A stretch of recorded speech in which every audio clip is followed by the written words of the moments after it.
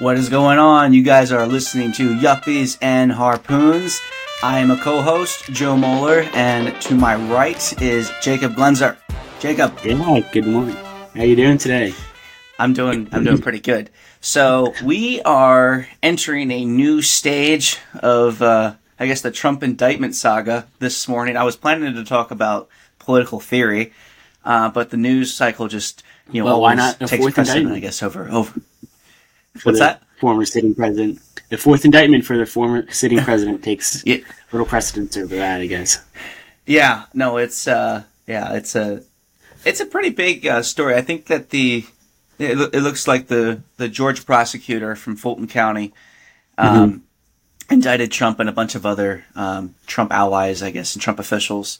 Mark Meadows included, Rudy Giuliani, on interfering and seeking to overturn the Georgia election results, and this was coming from the Wall Street Journal, and they were mentioning, I think they called it racketeering. That it was the racketeering charges carries a sentence of 5 to 20 years, while a conspiracy conviction can result in a minimum sentence of 1 year in prison, while with a variable maximum sentence.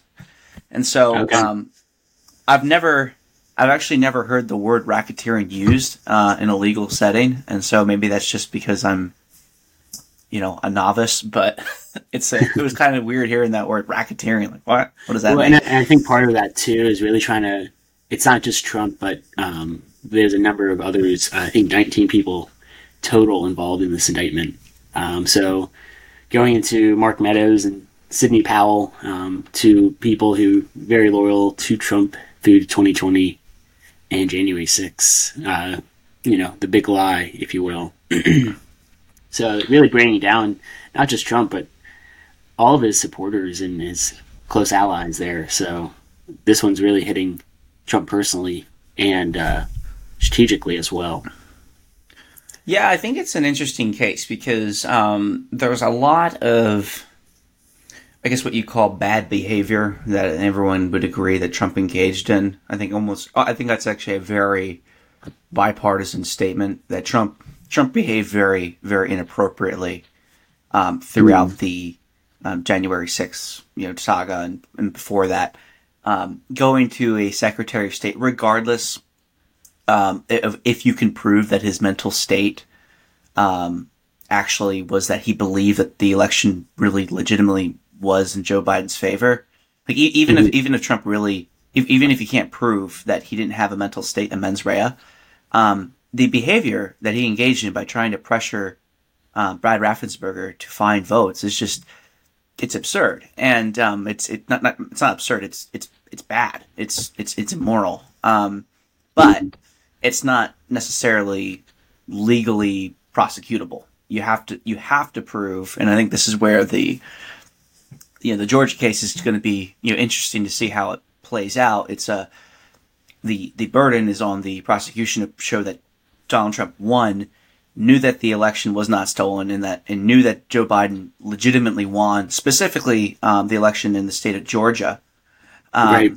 And that while in that mental state, so he can change his mind, but you have to prove that at the time he was pressuring Brad Raffensperger to find illegally find fraudulent votes, that at that time he thought that Joe Biden had legitimately won the election in Georgia, and that any time you have a mens rea component that's kind of iffy, the legal standard is very, very hard to reach. It's very hard.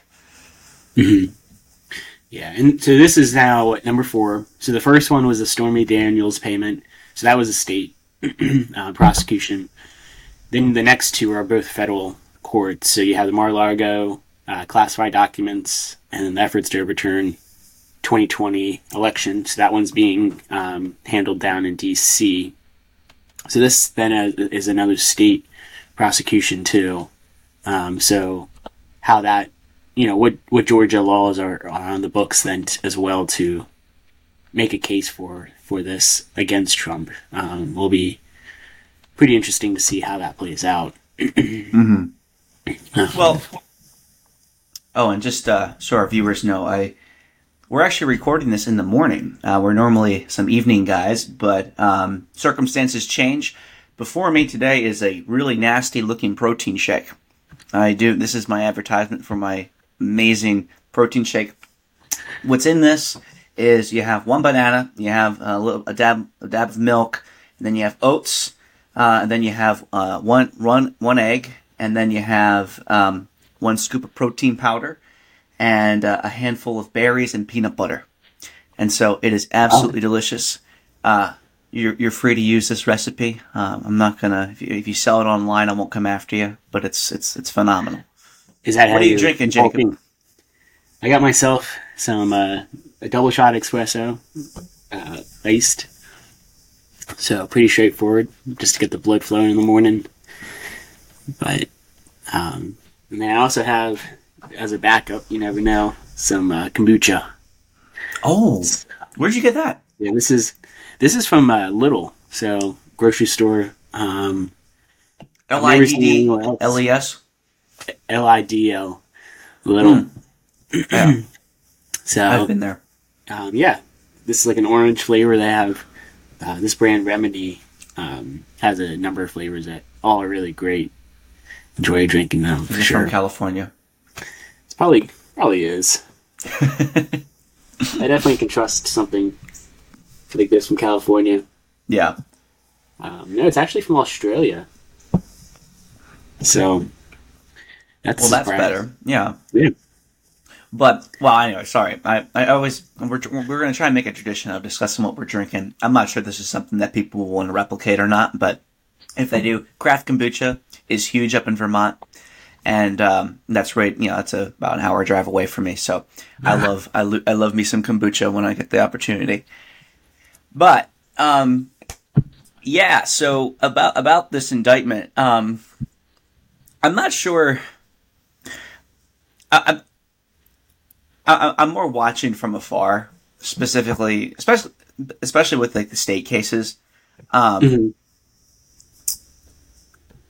I don't know what they're going to be able to come up with in terms of evidence to be able to say that, to prove Trump's mental state. I think that the two to watch are actually the federal ones, because one, I think the Florida case, they have Trump on the law. We'll talk about that probably later in a different episode, but I think they have him dead to rights. But the problem in Florida is that for the prosecution is the jury pool. So the jury pool selection, if you sample a bunch of people from Florida, it's very, very likely you're going to have somebody who doesn't give a damn about the law and just is like, this is political prosecution, and you need a unanimous jury. And so the jury pool selection is going to be much more in Trump's favor in Florida than it would be in a place like D.C. And so, which is where this overturning the election, January 6th case, that's also, I think, by, what's the guy? I totally just blanked on his name, the lead prosecutor. The judge in that one, or? No, the judge is the prosecutor. Special prosecutor. For the DC. Is it Ryan? Or Jack Smith? Yeah, I believe Jack Smith. Trying to think. But yeah. But definitely the DC one, there's a lot more. The judge has been very strict on January 6th trials up to this point, so we know she's made it very clear that she's not going to take this lightly, and then on top of it, the jury selection, which is why you see Trump's attorneys trying to force this out to Virginia or someplace a little bit more favorable for a jury selection in Trump's favor. Right. Yeah, because D.C. is one of the worst places. And so that's what makes this kind of interesting and unpredictable, because you have the best case in like what we call the worst venue. Right. And then we have, I would say, a lackluster case with the D.C. case, one that I think they're going to have a really tough time legitimately proving a mens rea. But in a venue that is overthrow the election. Yeah. And do you think part of that is just that he wasn't successful? Joe Biden still took office January 20th, and there was a transfer of power there. How much do you think that plays into this case? Specifically, like the fact that it's the Biden administration? Just the fact that Trump's efforts weren't successful to overturn the election. If he was intentionally doing it, it wasn't successful, and so how much does that play into this case here in DC? Well, I think if he had been successful, he'd be the head of his own Justice Department, and so it doesn't matter. Yeah. I don't think it really. Yeah, I don't think it would. I don't think his own Justice Department would be going after him. And so I don't have that much confidence in the independence of the Justice Department to think that someone like Donald Trump, if they overturn the election, would then be prosecuted. Right. So, but yeah, no, I think it's an interesting. It's certainly an interesting current event to watch, especially with the lead up to primaries and then, of course, 2024 presidential election too. So, yeah, a lot to keep the headlines rolling. I feel like in the next 15 months here. Certainly, yeah, and I think when it comes to the primary, we've been watching this evolution of what exactly do Republican primary voters want, and there's a lot of different spins out there for, or takes that people have, but I think a more interesting question, and kind of diving into what I had sketched out before this huge headline dropped, which is basically a discussion of what it means to be, far right, what it means to be far left. I think that's a very interesting question in today's age, because it's just fundamentally changed. At least in my view, because for a long time, the American political system had this really unique political axis, and what I mean by that is you have a right wing and you have a left wing. And you can read any historian; they'll talk to you about right wing populists, right wing authoritarians, left wing populists, left wing authoritarians. But in the U.S., we've had something fundamentally different for a long time, which is on the right, like the philosophy of government heavily embeds itself into what we mean by right and left. What is your role of government? It goes the whole way back to Alexander Hamilton and Thomas Jefferson. Alexander Hamilton believed that, he believed in a strong federal government. And part of that was because he was a man of the city. He was a man of industry. And so, you have a lot of people living in a compact area, and it was just easier for the government to be able to provide services in a small concentrated area. And he, as a man of loving the city and loving industry, believed in a strong federal government, and a strong involved government in society. Thomas Jefferson was someone who really believed in the lifestyle of agriculture. He believed that freedom from tyranny existed out in the woods, out in the cabins, out in the farms and the ranches, and was very, very suspicious of the animal of economics and compact cities, and back in his day they didn't have buses and trains, but yeah, and so you had this debate between Hamilton and Jefferson, and really that has been in existence in American politics, I would say, for about almost 250 years. This existed before the founding. Before the Constitution. Fights taking place and conversations being had. Because Jefferson, famously almost doesn't buy the Louisiana Purchase, which was, one of the best land deals. Well, I talk about being real estate Mongol. He nailed it with that purchase, but Yeah. debated whether or not he had the authority as a government to do that. And then Alexander Hamilton on the flip side then creates the national bank, and you really see a push into larger government that way. So yeah, very interesting contrasting, and it comes down to just balance of power. You still see that today with it seems like every 4 to 8 years we switch what party's in the White House. And that's kind of our way as a nation to continue that trend. Yeah, it's really interesting because back in, well, I would say growing up, like my grandpa, if you just talk to my grandpa, classic conservative, limited government, hates, almost thinks that the U.S. Constitution was too liberal. He likes the Articles of Confederation, keeping things at bay. State rights. Yeah, right. He always told me that his favorite president was Calvin Coolidge. And when you listen to like common Republicans that are considered very conservative, the pattern has been for them to say, yeah, I really liked Calvin Coolidge, or Ronald Reagan. Like George Will was a very big, I believe, was a very pro Calvin Coolidge guy and writer, and Calvin Coolidge basically didn't believe that the government really had a right to hardly do anything, and and then his contrast back in the early 1900s were presidents like Woodrow Wilson and FDR. And so you've had this ideological distinction, and then even later you have people like Lyndon Johnson, and who then years later is after two following presidents, in comes to office Ronald Reagan,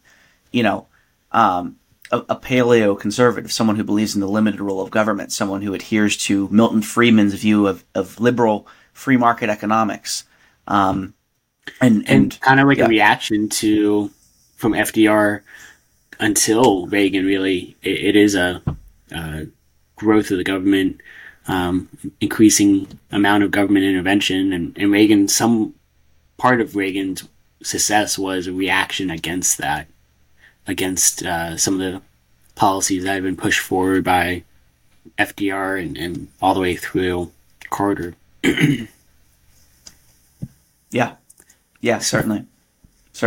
Yeah, it's interesting because that's what we've had here in the U.S. And I would say that distinction even existed up through like the Bush and Obama era, where you had Romney, Ryan, running against Obama, Biden.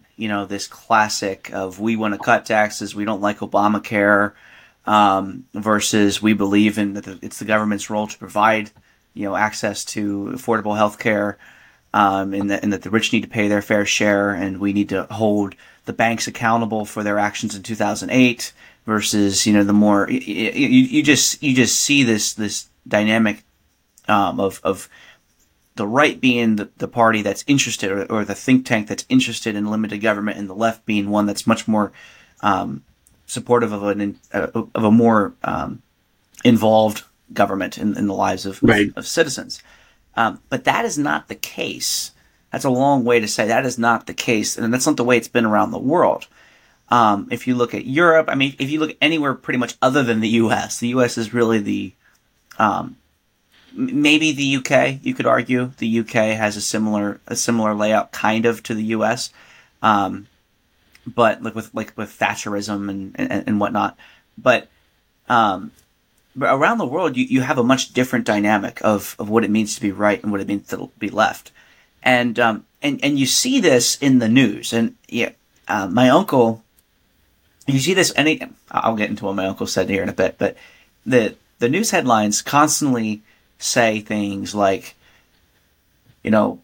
right-wing leader, threatens this country's democracy, and it always seems to be some right winger. It's never you never hear about the left wing authoritarians anymore, and I think part of that has to do with the mainstream media's affiliation with the left, but also there is something different about being right and being left.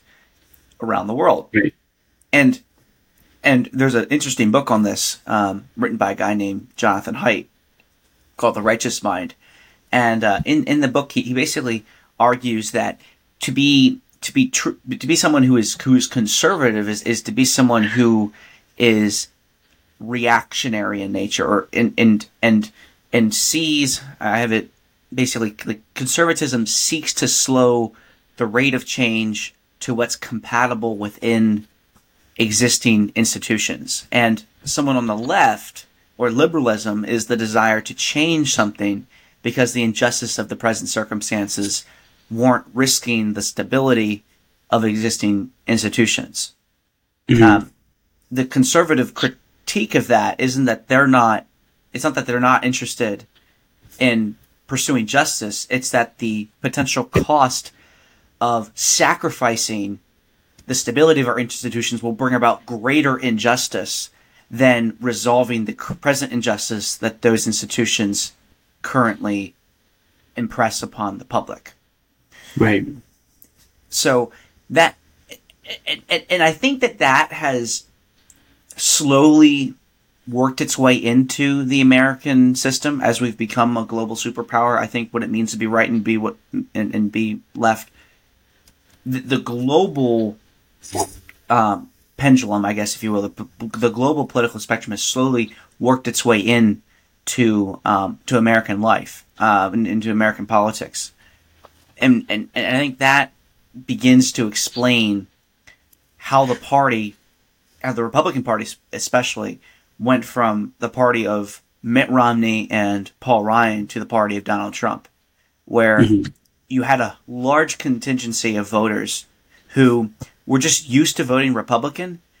And yes, they kind of agreed with that. Let's cut taxes. Let's cut regulations. I don't want government in my life, I guess, attitude, to somebody comes along with brass knuckle rhetoric and, is reacting to the cultural shifts that are happening. And those voters instantly latch onto him like that. Mm-hmm. And everyone's like, what happened?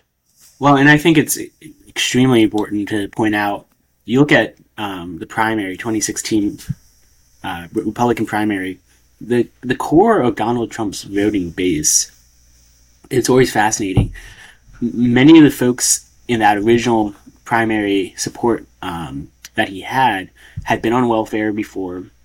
And these are folks that you wouldn't necessarily, some of their actions would not necessarily be aligned with the Republican Party, but they vote for the Republican Party because they see Trump as a change maker, as someone who will reach out and actually recognize some of the folks in the Rust Belt in Ohio, these states that had been left behind. Although Trump is very much an elite in his own way, he represented people that felt like they were harmed by the elite and wanted that to be resolved. And I think you see a huge rise in the primary through this population of people who were just left behind and felt they weren't connected with anyone in the country. So there's a lot of the folks that drive the base of Trump. Yeah. Especially originally. And it's less. It's less on policies and more on rhetoric, which is why I think it's difficult to pinpoint exactly what the Republican and what the Democrat platforms really represent at this point, because they're so different with the introduction of Trump in the mix.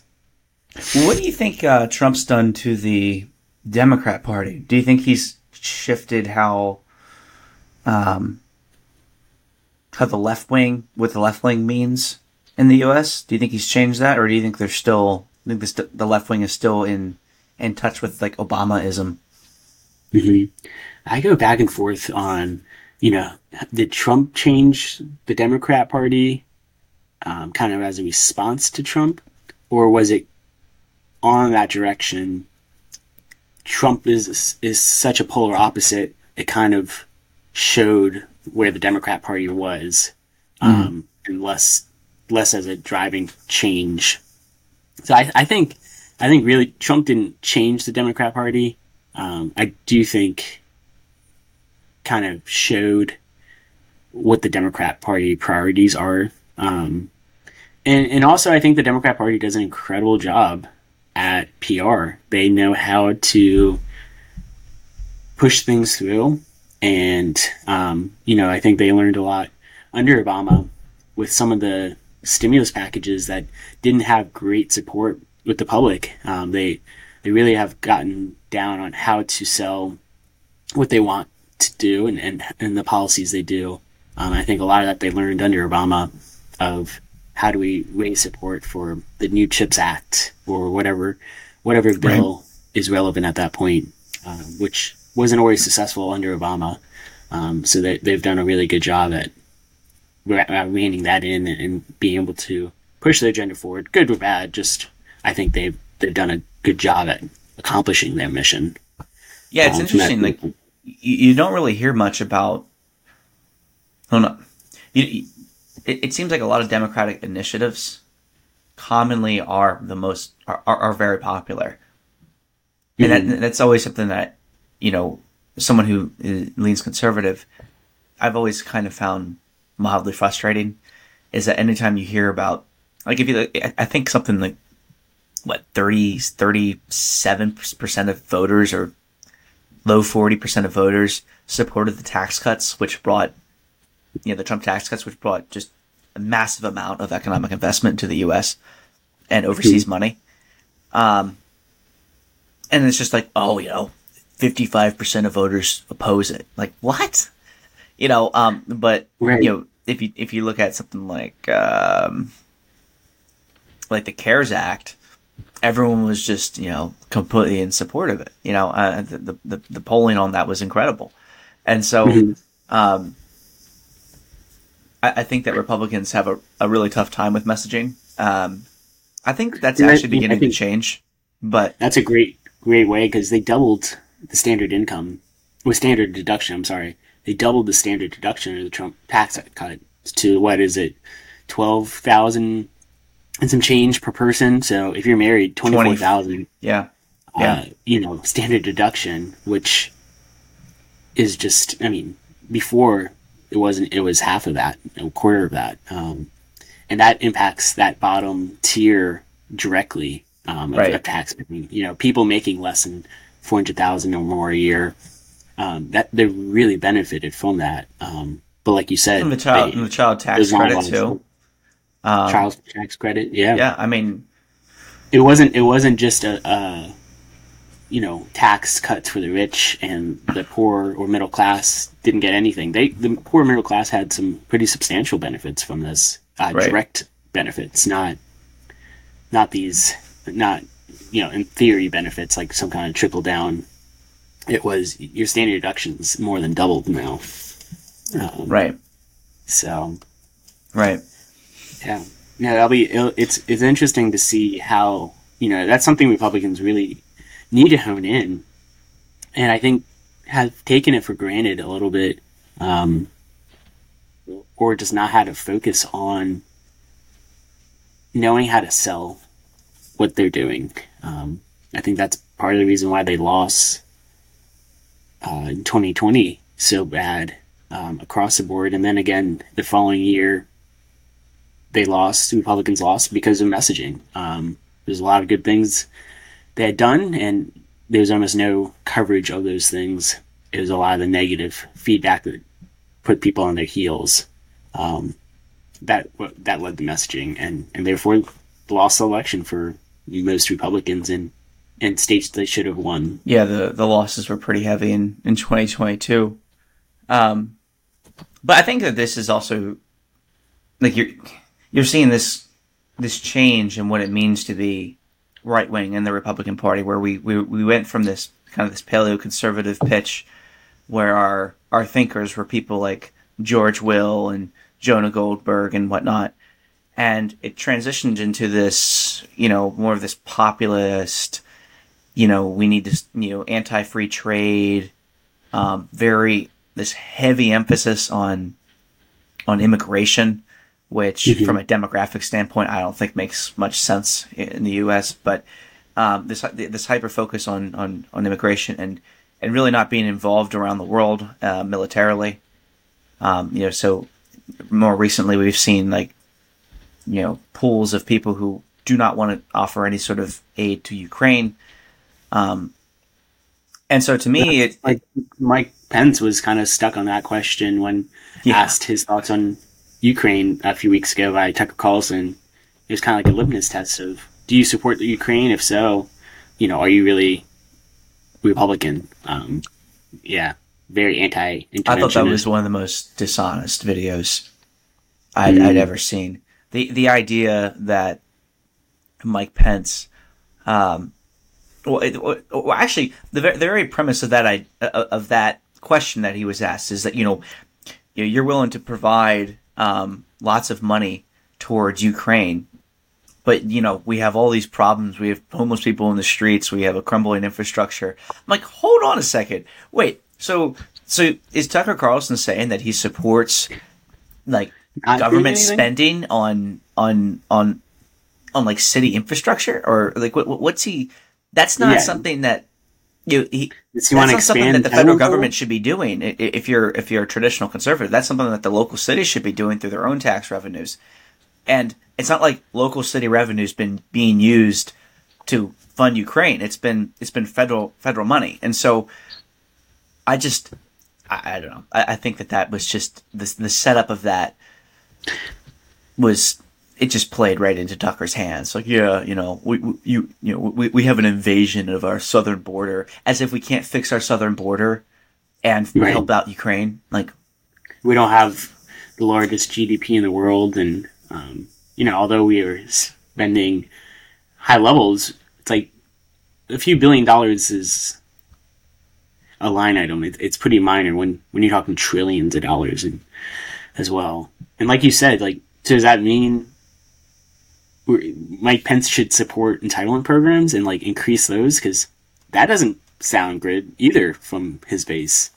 Well, that's the thing, though, is that Trump doesn't support cutting Social Security, right? He's not going to touch Social Security. He added $8 trillion to the debt while he was president, and so we're at I would say an inflection point of what it means to be conservative in today's age. And I think that the Republican Party has a lot of candidates that are running around Trump, obviously all are behind Trump in the polls, but I think there's a lot of traditional Republicans that are trying to like present themselves as like this populist guy who, agrees with Trump on, a lot of the populist rhetoric, but really once you take the mask off, they're just going to be a traditional Republican. Right. And I think part of the reason that they're not catching any sort of ground is that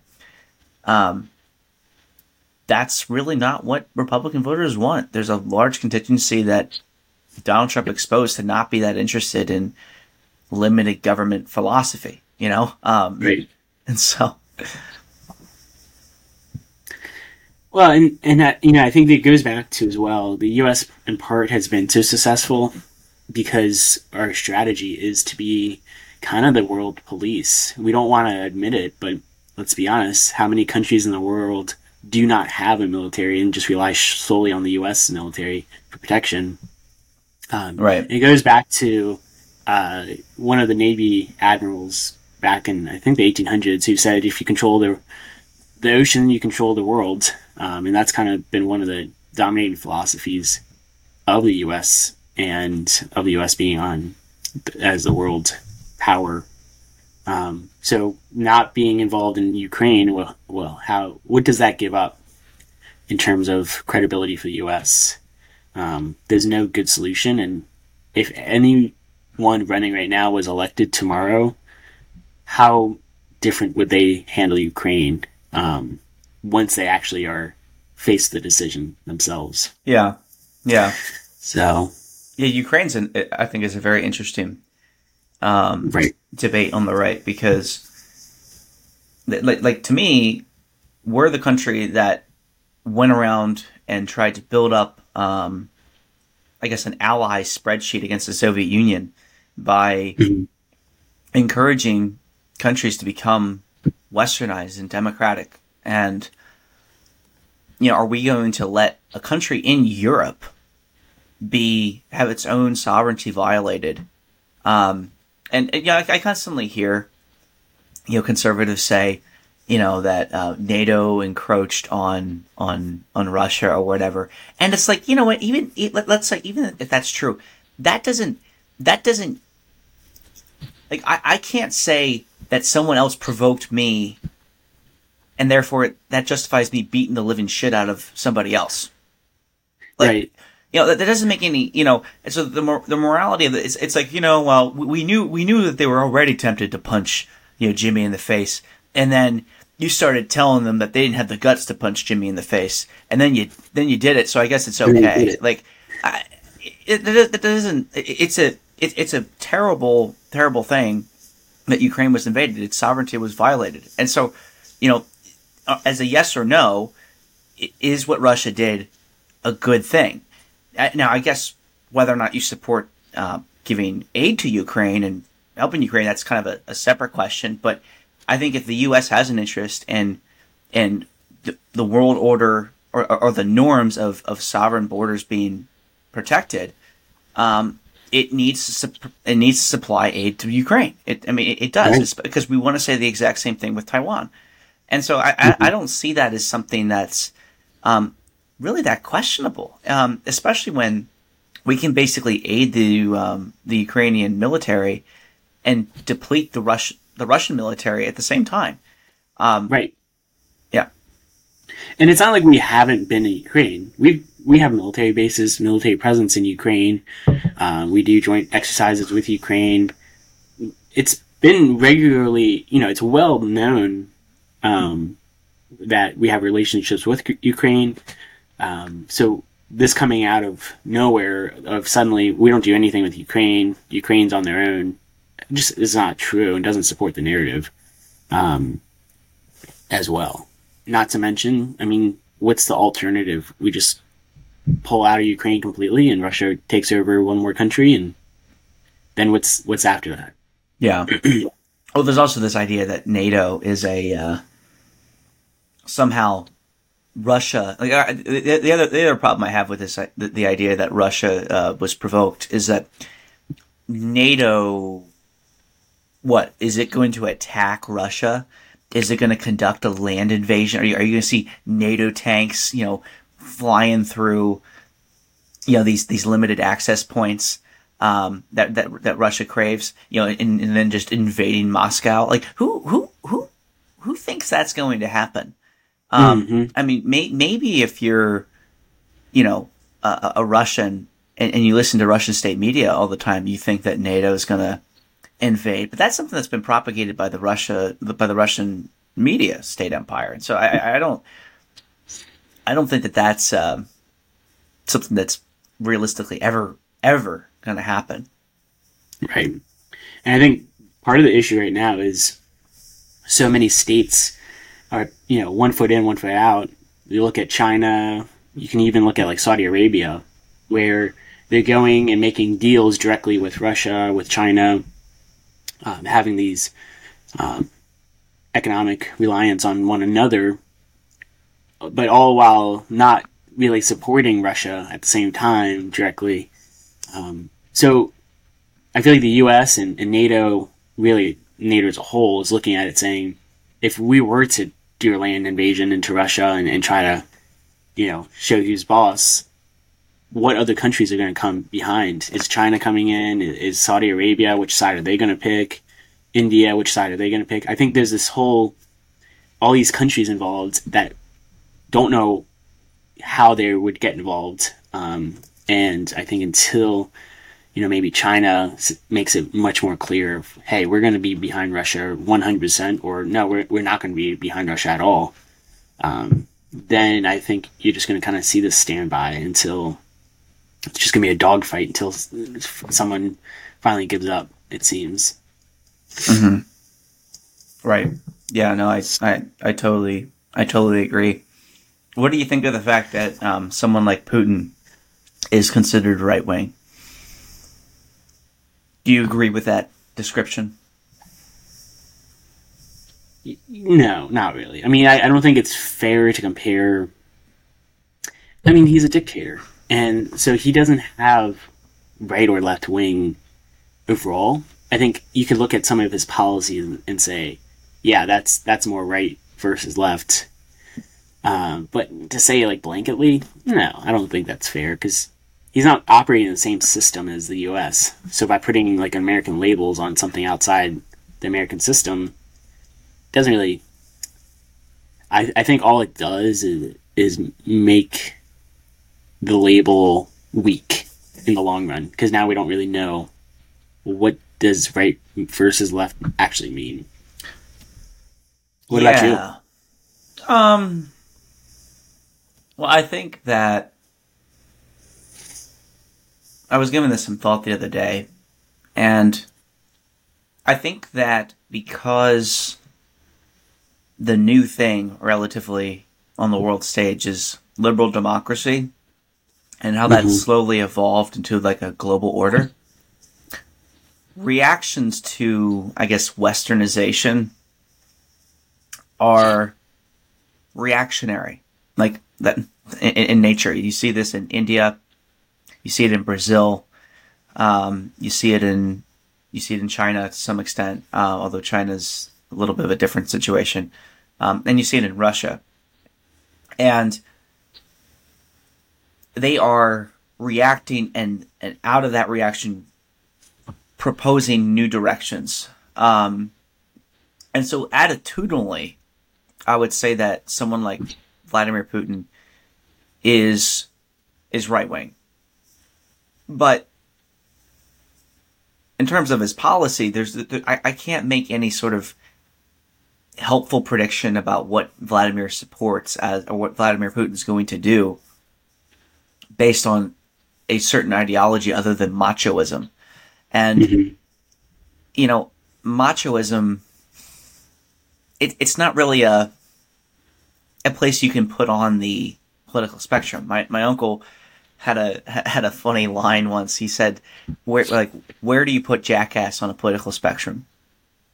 And I've always liked this. It's like you have these truly awful characters that, come onto the scene and everyone wants to throw them to the right or to the left. And, I was doing this thought experiment the other day with the Nazis where you walk through what the Nazis supported, what they did, what their campaign rhetoric was like.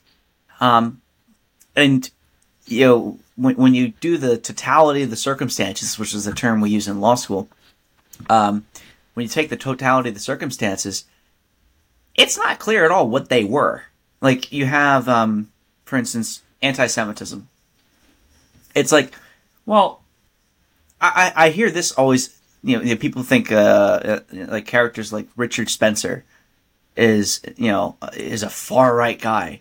Well, if you look at, because he's a neo-Nazi. And it's like, well, he voted for Joe Biden. He actually came out and endorsed Joe Biden, and Joe Biden, correctly threw out his endorsement. But someone like Richard Spencer supports universal health care.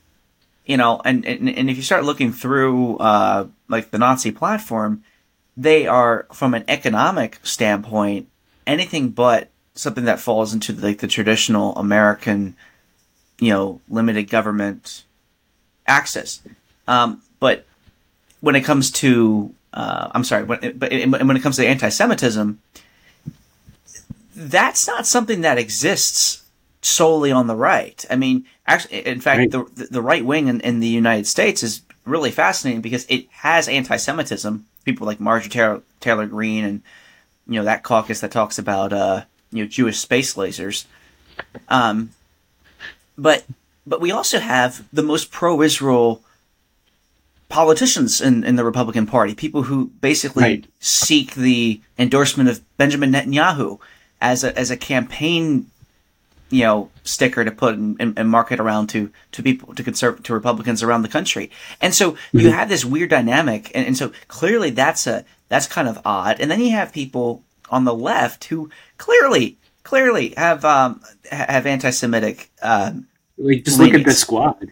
Yes, yes, extremely anti-Semitic comments, constantly speaking out against Israel, but also just against Jews as a people group. Right, as a people group. Yeah. You know, I can understand in a way speaking out against Israel as a nation, but you know, speaking out against people, I mean, well, there's a distinction, and I've actually always appreciated this distinction from Ben Shapiro. He says you can there's a difference between criticizing the state of Israel and criticizing Jews. Correct. And people tend to convolute those a little bit. You know, it's like, hey, you know, that judicial reform bill sucks. You are an anti-Semite. You hate Jews.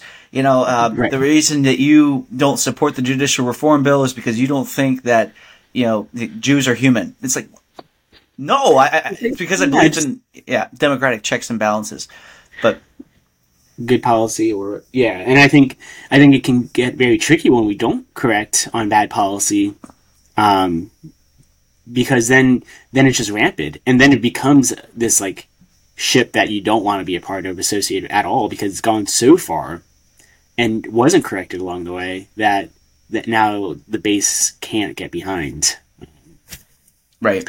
But yeah, and I think another thing you mentioned, Ben Shapiro, he always mentions, you know, he's the most targeted individual by hate groups in the nation for a handful of years. I don't know if he currently holds that podium, but I know he's usually up there in terms of hate groups and death threats and stuff.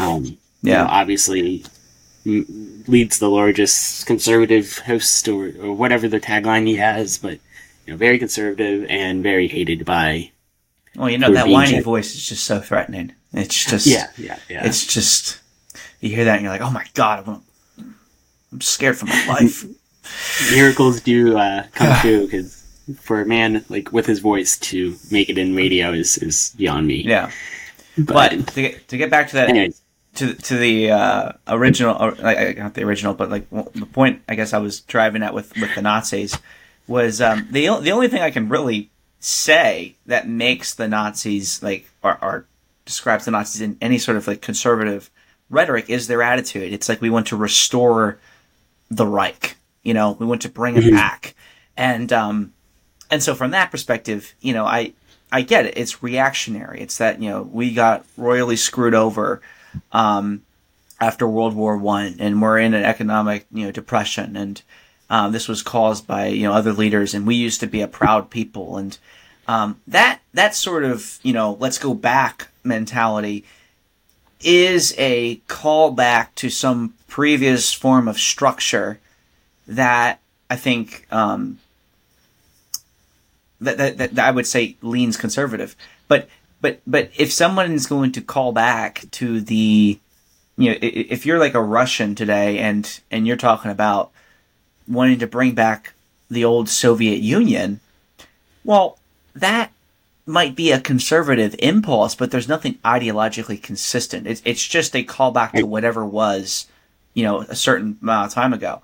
Another example of this would be during the American Revolution, right? You know, the conservative psyche would lend itself to being a Tory, you know, as opposed to being a revolutionary. And so, you know, the people that were more conservative are more conservatively minded today and are more in lockstep with trusting institutions, I think would be more Tory minded and more likely to have been Tories back in the days of the revolution. Whereas people who didn't give a damn and don't tend to give damns about, you know, existing institutions, because they see injustice, they would have been the revolutionaries. And I'm not sure how I'm not sure how correlated that is along party lines. Mm-hmm. You know, how correlated the attitudes are. But I think if that's going to be your hermeneutic, then it has no ideological weight to it whatsoever. And so calling somebody like Vladimir Putin right wing has no affiliation to me considering myself center right in the U.S. Right. But and I think that goes back to the whole, like, Putin's outside of our classification of what that is, right versus left. Putin does what he wants. He doesn't have to answer to anyone but Putin. Right. So if he feels something is beneficial or is needed to be done, it doesn't have to go past the litmus of some party test so he can get reelected. He has election in the bag. He's good to go there. Now he can do what he wants. Where I think in the U.S. you do have a little bit more of that. This person's left or this person's right, because every 4 years or 2 years or whatever the election cycle is for that position, is they're going to have to pass that litmus test again of saying, oh, I'm still your right wing guy, or I'm still your left wing guy, to the base. Where in places like China, that they don't have to worry about that because their election's taken care of. They don't have election cycle to handle. Yeah, so, that's for sure. Well, I think we're coming up on. What were you going to say? Well, I think that's part of not to bring any credit to Putin or to Xi Jinping in China. Dictatorships are efficient and at a governing style. They can get things done. They can move quickly because they are the ones making the shots. Where in the U.S. you have a little bit longer. You have those checks and balances, so things don't happen immediately. So I think that's another level of why the whole Ukraine situation's fascinating, because you have Putin making the calls for Russia, and then you have this, I don't even know what you want to call it, but the rest of the world basically trying to come together and have one opinion on where to land on the Ukraine crisis. So I think that's just going to lead to further impasse. Right. But that's just my last thoughts on that. Right. Yeah. Well, I think we're approaching the close to the hour mark. We have a couple more minutes, but I think we've covered our bases here today. So this is episode number 2, and so hopefully we can keep this up. And if you guys are enjoying the Yuppies and Harpoons podcast, don't hesitate to subscribe. We're just like 2 young bucks that are looking to get into this, and we really appreciate you listening. Subscribe. What's that? Like and subscribe, comment, rate us. What else do you do with podcasts? Share it. Preferably don't leave a rating if it's not good. Yes, yeah. Just next channel. But if you share it, Joe will personally come to your house and bake you a cake.